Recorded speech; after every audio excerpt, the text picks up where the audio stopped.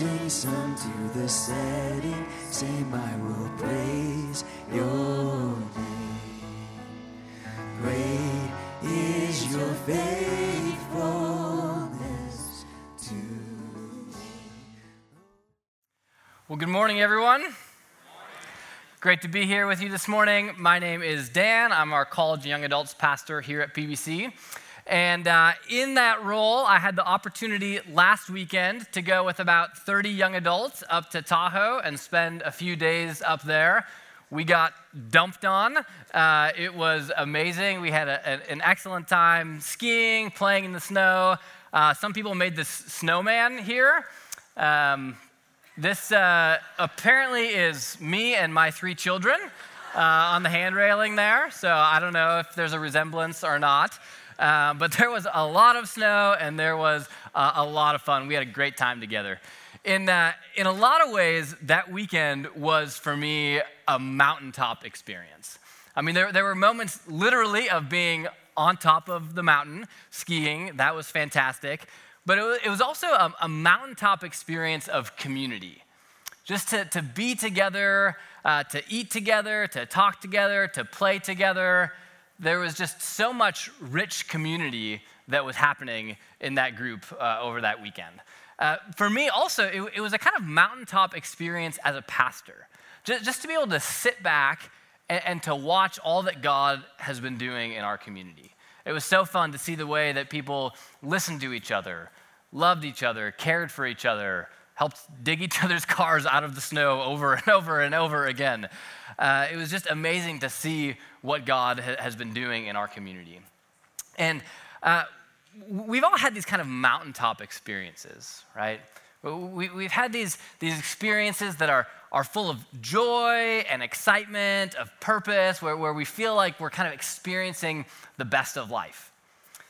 For those of us who are followers of Jesus, we've had these mountaintop experiences of faith also. I know many of you have had these experiences. Maybe it was a time when you were younger, maybe in middle school or high school, and you went on a trip, on a retreat or a mission trip or something, and you had this moment where God became real in a way that he hadn't been before. Or maybe for you, it was in your college and young adult years. Maybe you didn't grow up going to church, and now you heard the gospel and you responded to it, and you came to know God for the first time, and that was exciting. And you were excited to be sharing your faith and reading the Bible and growing and all of these things. I know many people have had these kind of mountaintop experiences of faith right here on our campus. Here in this room as we worship together, or maybe elsewhere around campus as you're serving in ministry or just spending time in your community. We've all had these mountaintop experiences. This morning, we're going to look at a mountaintop experience.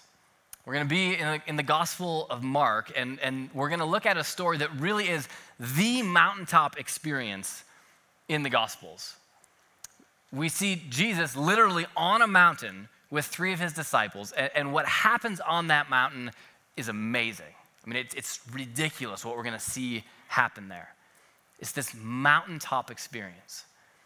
And as we look at this experience that Jesus shares with his disciples, we're going to think a little bit about the mountaintop experiences that we have, or maybe that we don't have. What is the purpose? What's happening there? How are we supposed to think about these kind of moments in our lives? We're in the second week of our Lenten series as we move towards Good Friday and Easter, and we're in a series called Suffering Servant, Conquering King. We're looking at these passages in Mark, along with 5 or so other churches in the area, and it's these kind of walking from about the halfway point in the gospel towards the cross, where we really see these 2 themes show up over and over again. Jesus as both the suffering servant and the conquering king. And in the passage that we're going to look at today, the passage of the Transfiguration in Mark 9, we're going to see Jesus as the conquering king. But we're also going to see how that ties in with his role as the suffering servant. That these 2 things are actually intimately and closely connected. So we're going to be in Mark chapter 9, verses 2 through 13. Let's start by looking at the first couple of verses. Mark 9, starting in verse 2. And after 6 days, Jesus took with him Peter, James, and John. Now, I want to pause right there just to kind of remind us a little bit of the context. It says, after 6 days. Well, 6 days before this was that first conversation that Jesus had with his disciples that we looked at last week, where he told them in very clear terms that he was going to suffer, that he was going to die, and that he was going to rise again from the dead 3 days later.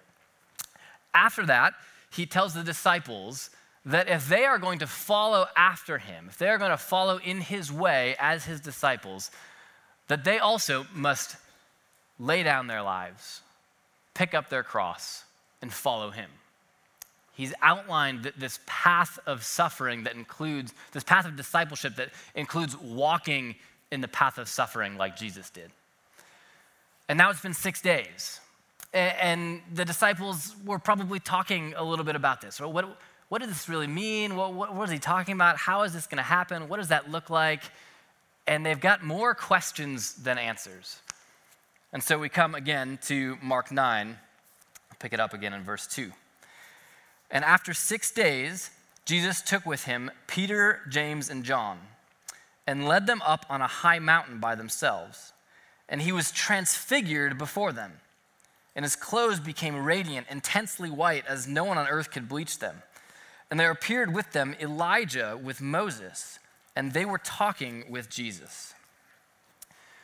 It's a remarkable picture of what takes place on that mountain.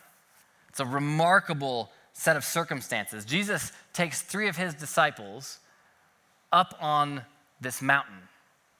And even right there, if you've been here for the series in Exodus that we've been going through, or if you're just familiar with the story of Exodus, this is maybe sounding a little bit familiar.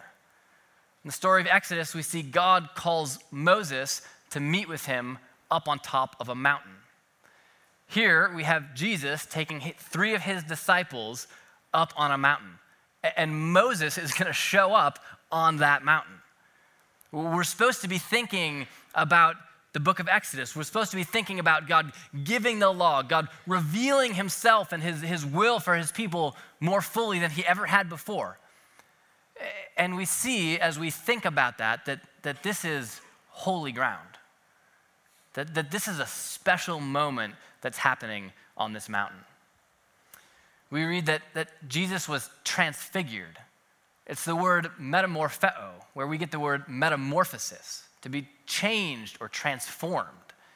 The way that Luke talks about it in his gospel, he says that Jesus' face was altered, that something about his physical appearance itself was changing, and then he's just radiating light. He's glowing. His clothes are just whiter than anyone could bleach them. What's going on here?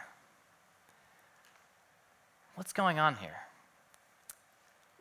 God is pulling back the curtain.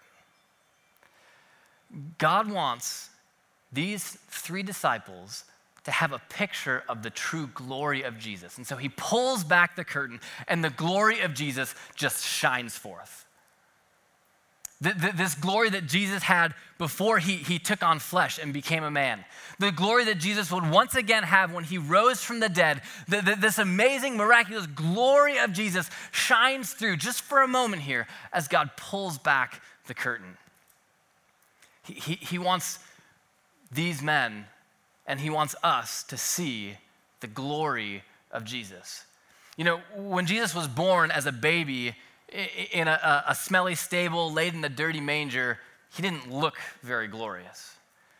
As he lived and worked in his father's carpenter shop, he didn't look very glorious. As he goes about his life and his ministry, and he's caring for the poor and he's working with the oppressed, he didn't look very glorious. And as Jesus walks to the cross, as he suffers and is beaten and mocked and abandoned, he didn't look very glorious. But here on this mountain, God pulls back the curtain. And he lets the glory of Jesus shine through. I wonder if you've had one of these moments where God pulls back the curtain. if you've had one of these moments where you've come to learn something new about God, or you've had an encounter, an experience with him that's full of power and it's real and it's tangible. I remember this moment when I was in high school. I was on a 4-day-long canoe trip with the student leadership team of my youth group. And I remember it so clear. I was sitting on this boulder in the middle of the woods with my Bible and a journal, and it was like, God is here. Like there's something happening here. Like I could sense God's presence in a way that was more real than I had before. And it was this moment where God pulled back the curtain and he touched me in a unique way. I wonder if you've had that kind of moment where God pulls back the curtain and you come to learn something new or relate to God in a new way. A few years ago, there was a young man who was coming to YAF, our Young Adult Fellowship. His name was Scott. He was a Stanford grad student at the time. And Scott didn't grow up in a family of faith. He didn't know the Lord. And he had been through some really difficult times, some really dark times. And he found himself in the midst of one of these really dark times. And he honestly just wasn't sure if he wanted to keep going. And so he tells about this time when he was laying on his bed and just called out to God, God, if you're real, show up. Right? Show yourself to me. And he says what happened after that as he was laying there is his whole body began to be warmed from the inside out. Like he was just radiating heat. And he was laying in his bed and he was so overwhelmed that physically he couldn't move. And as he tried to describe really what was going on, the only way he could describe it was to say, it was pure love. Like I just had this experience of pure love from the Father. Right into the very core of my being, and I just knew that God was real, and I knew that he loved me. God just pulled back the curtain. He said, I want you to see my glory. I want you to see my love. For Peter, James, and John, he pulls back the curtain and the glory of Jesus shines through. And I pray that each and every one of us would have some moments in our lives, in our discipleship to Jesus, where God would pull back the curtain, where he would allow us to see Jesus as he truly is. To see him in glory, to experience his power, to experience his victory in our lives. I pray that we would be able to experience that as we see happening on this mountain. They're standing on the mountain, Jesus is glowing, his face has changed, and then Moses and Elijah show up.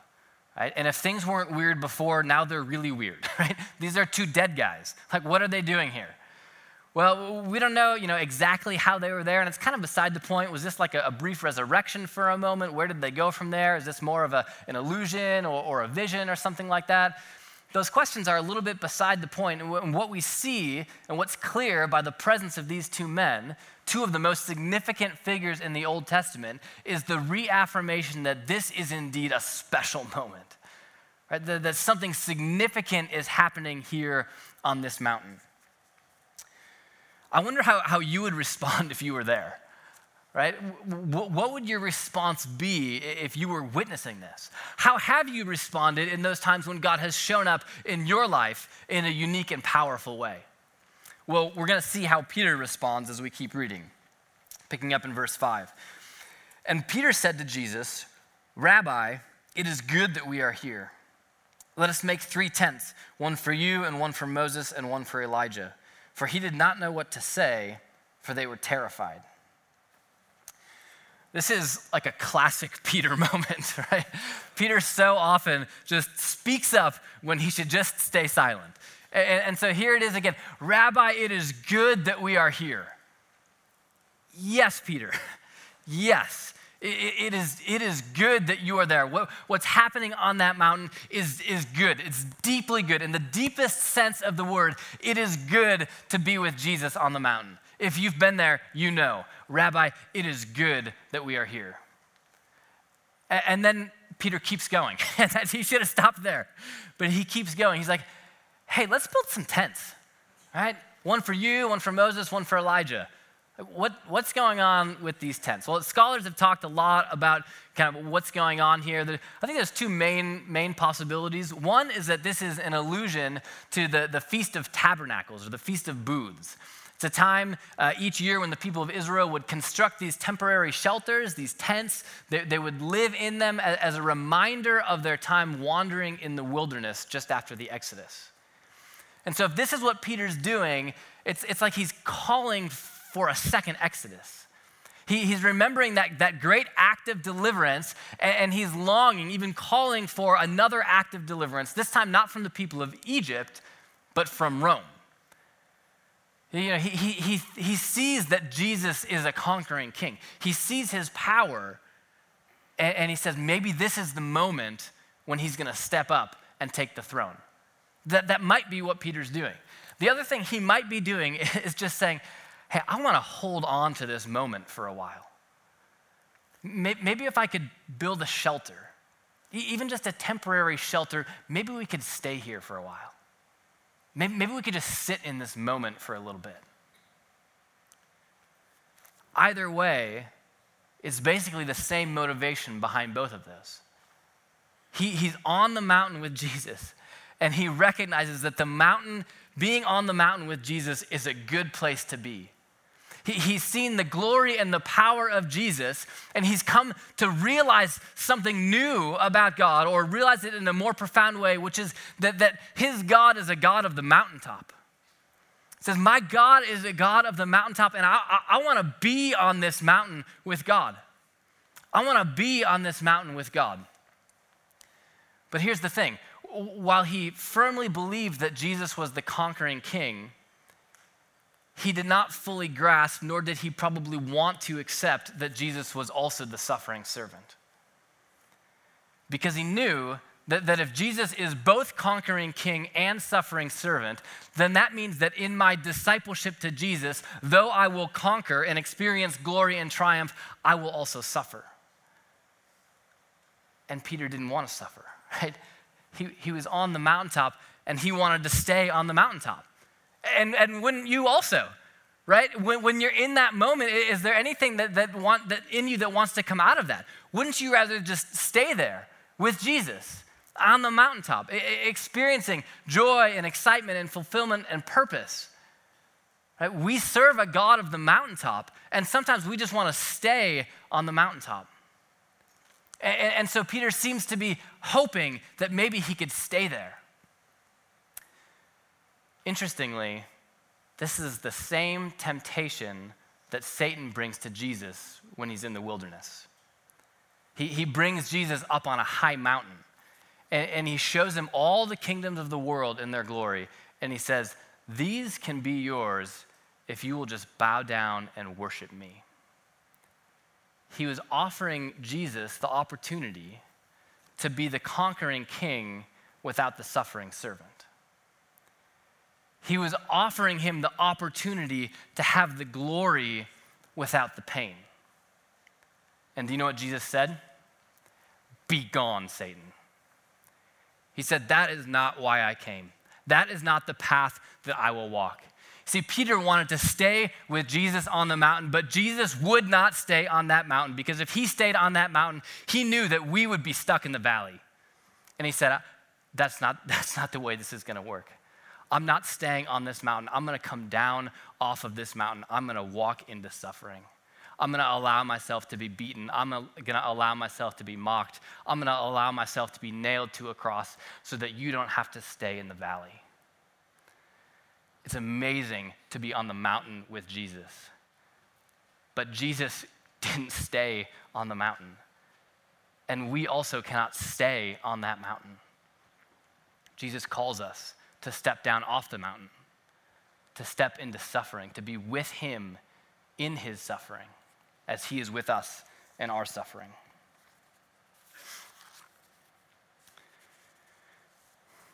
Why does all this happen? What's the point here? Why does Jesus bring his disciples up on the mountain in the first place?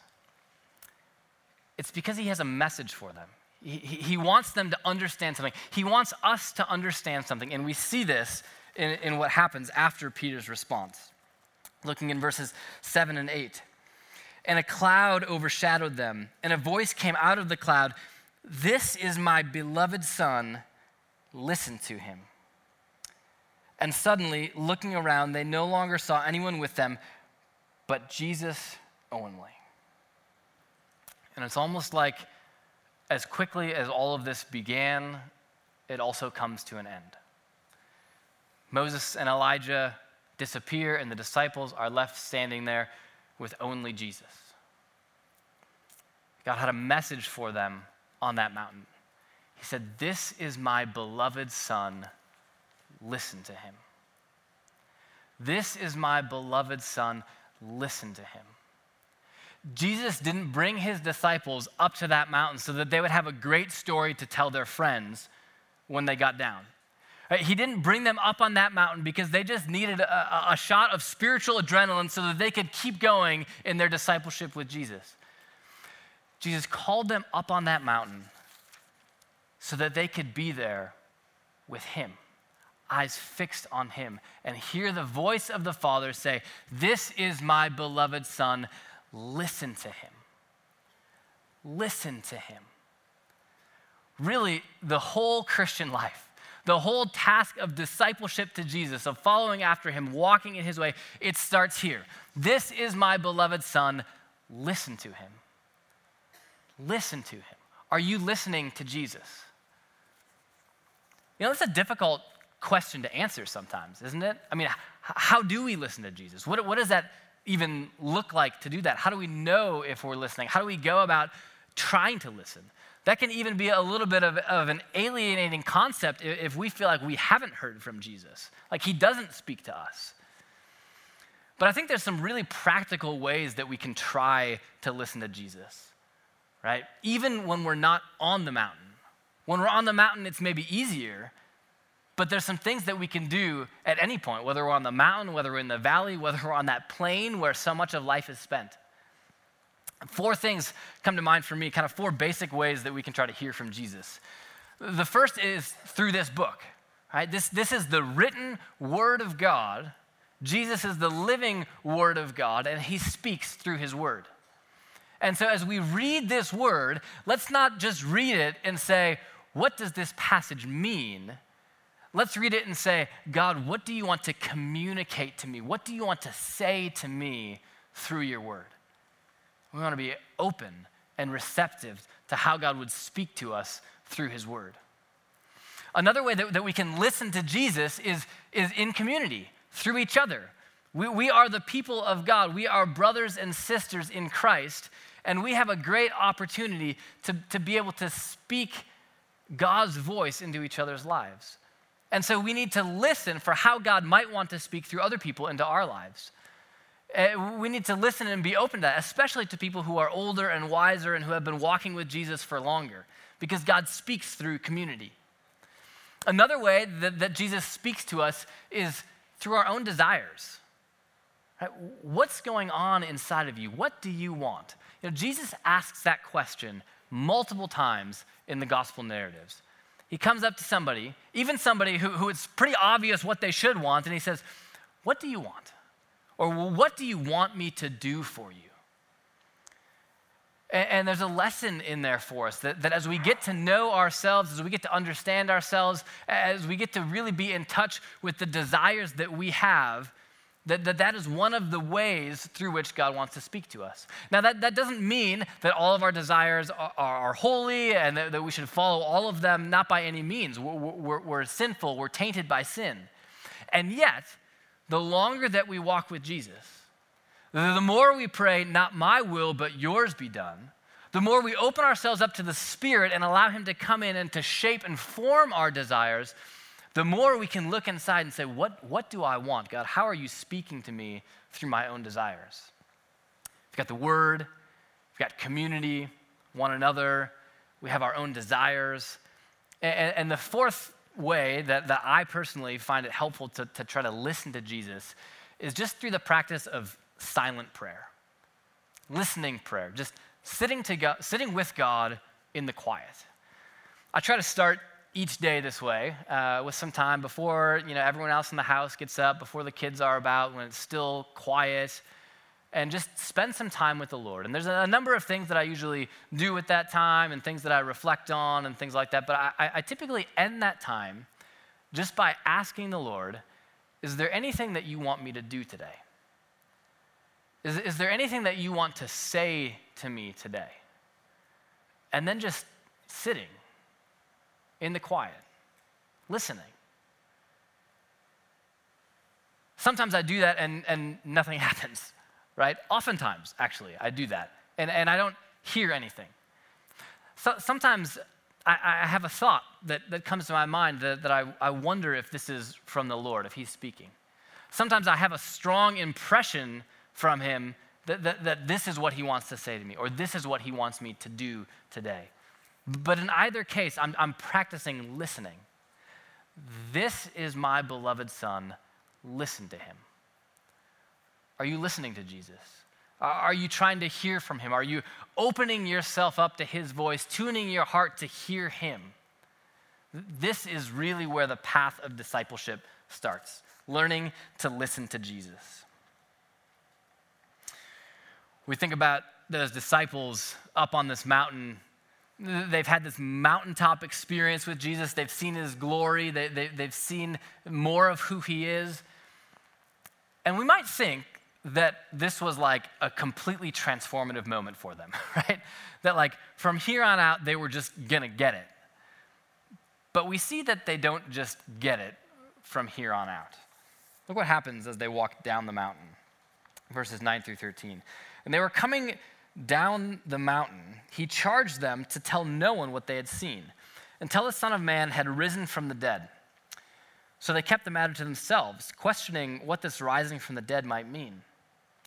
And they asked him, why do the scribes say that first Elijah must come?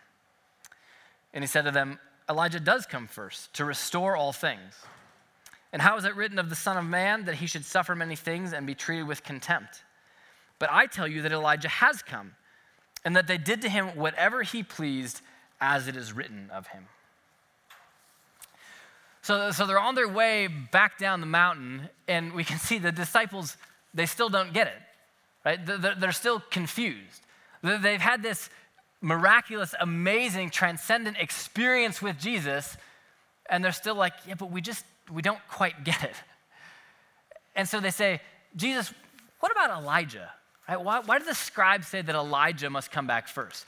And they're tapping into this Jewish expectation that Elijah was going to return and that was going to be one of the ways through which God brought the end. And there's biblical prophecies along this line, and there's expectation that had been built up around these prophecies. And so the disciples say, Jesus, what you're talking about this suffering stuff, this death stuff, you're talking about it like it's going to happen soon. Like, what about Elijah? They still don't get it.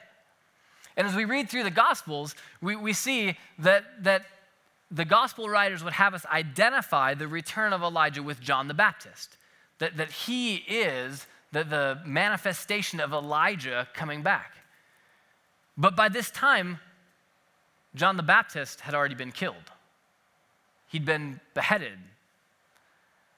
And so Jesus says, yeah, Elijah's going to come back. John the Baptist came, but even his path was one of suffering. Right? Even he had to die. And the disciples, they're trying to wrestle through this. We've got the conquering king here with us in glory. How does the suffering servant fit into that? They still don't get it. They haven't been transformed by this experience. Sometimes we expect the mountaintop to transform us.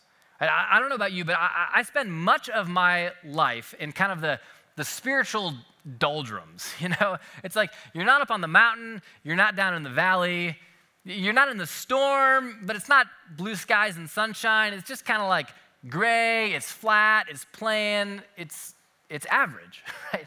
We spend so much of our lives and our relationships with God just in this place that's average. And the temptation in that place is to think, oh, if I could just get up to the mountaintop, Right? If I could just have this experience of God, man, if I could have been with the disciples on that mountain, surely my doubt would just be gone. My struggle with sin would fade away. My anxiety would go away. My fears would disappear. If I could just get up to the mountaintop with Jesus, that would fix me. But the mountaintop doesn't fix the disciples. It doesn't radically transform them, because that's not what the mountaintop is for. The mountaintop is not meant to just radically transform us. The mountaintop is meant to bring us to a place where we can hear the words from the Father, "This is my beloved Son, listen to him." There's something about the mountaintop that can bring us to a place where we are ready to listen to God. But then that's a lesson that we have to take with us back down the mountain, right? When we're in the plains, when we're in the valley of the shadow of death, can we still behold Jesus and listen to him? The mountaintop isn't meant to transform. The mountaintop is to help us learn the importance of listening to Jesus. So let me ask you again, are you listening to Jesus? Are you listening for his voice in your life? For the truth that he wants to speak into your life? For the areas of challenge that he wants to bring? For the direction that he wants to give to you? Are you listening to Jesus? You know, I hope and pray that each of us will have these mountaintop experiences of faith. I hope that we will have an experience of Jesus in power. I hope that we will get to experience victory and healing, redemption, restoration, reconciliation, broken chains. I hope that all of us get to experience those things with the Lord.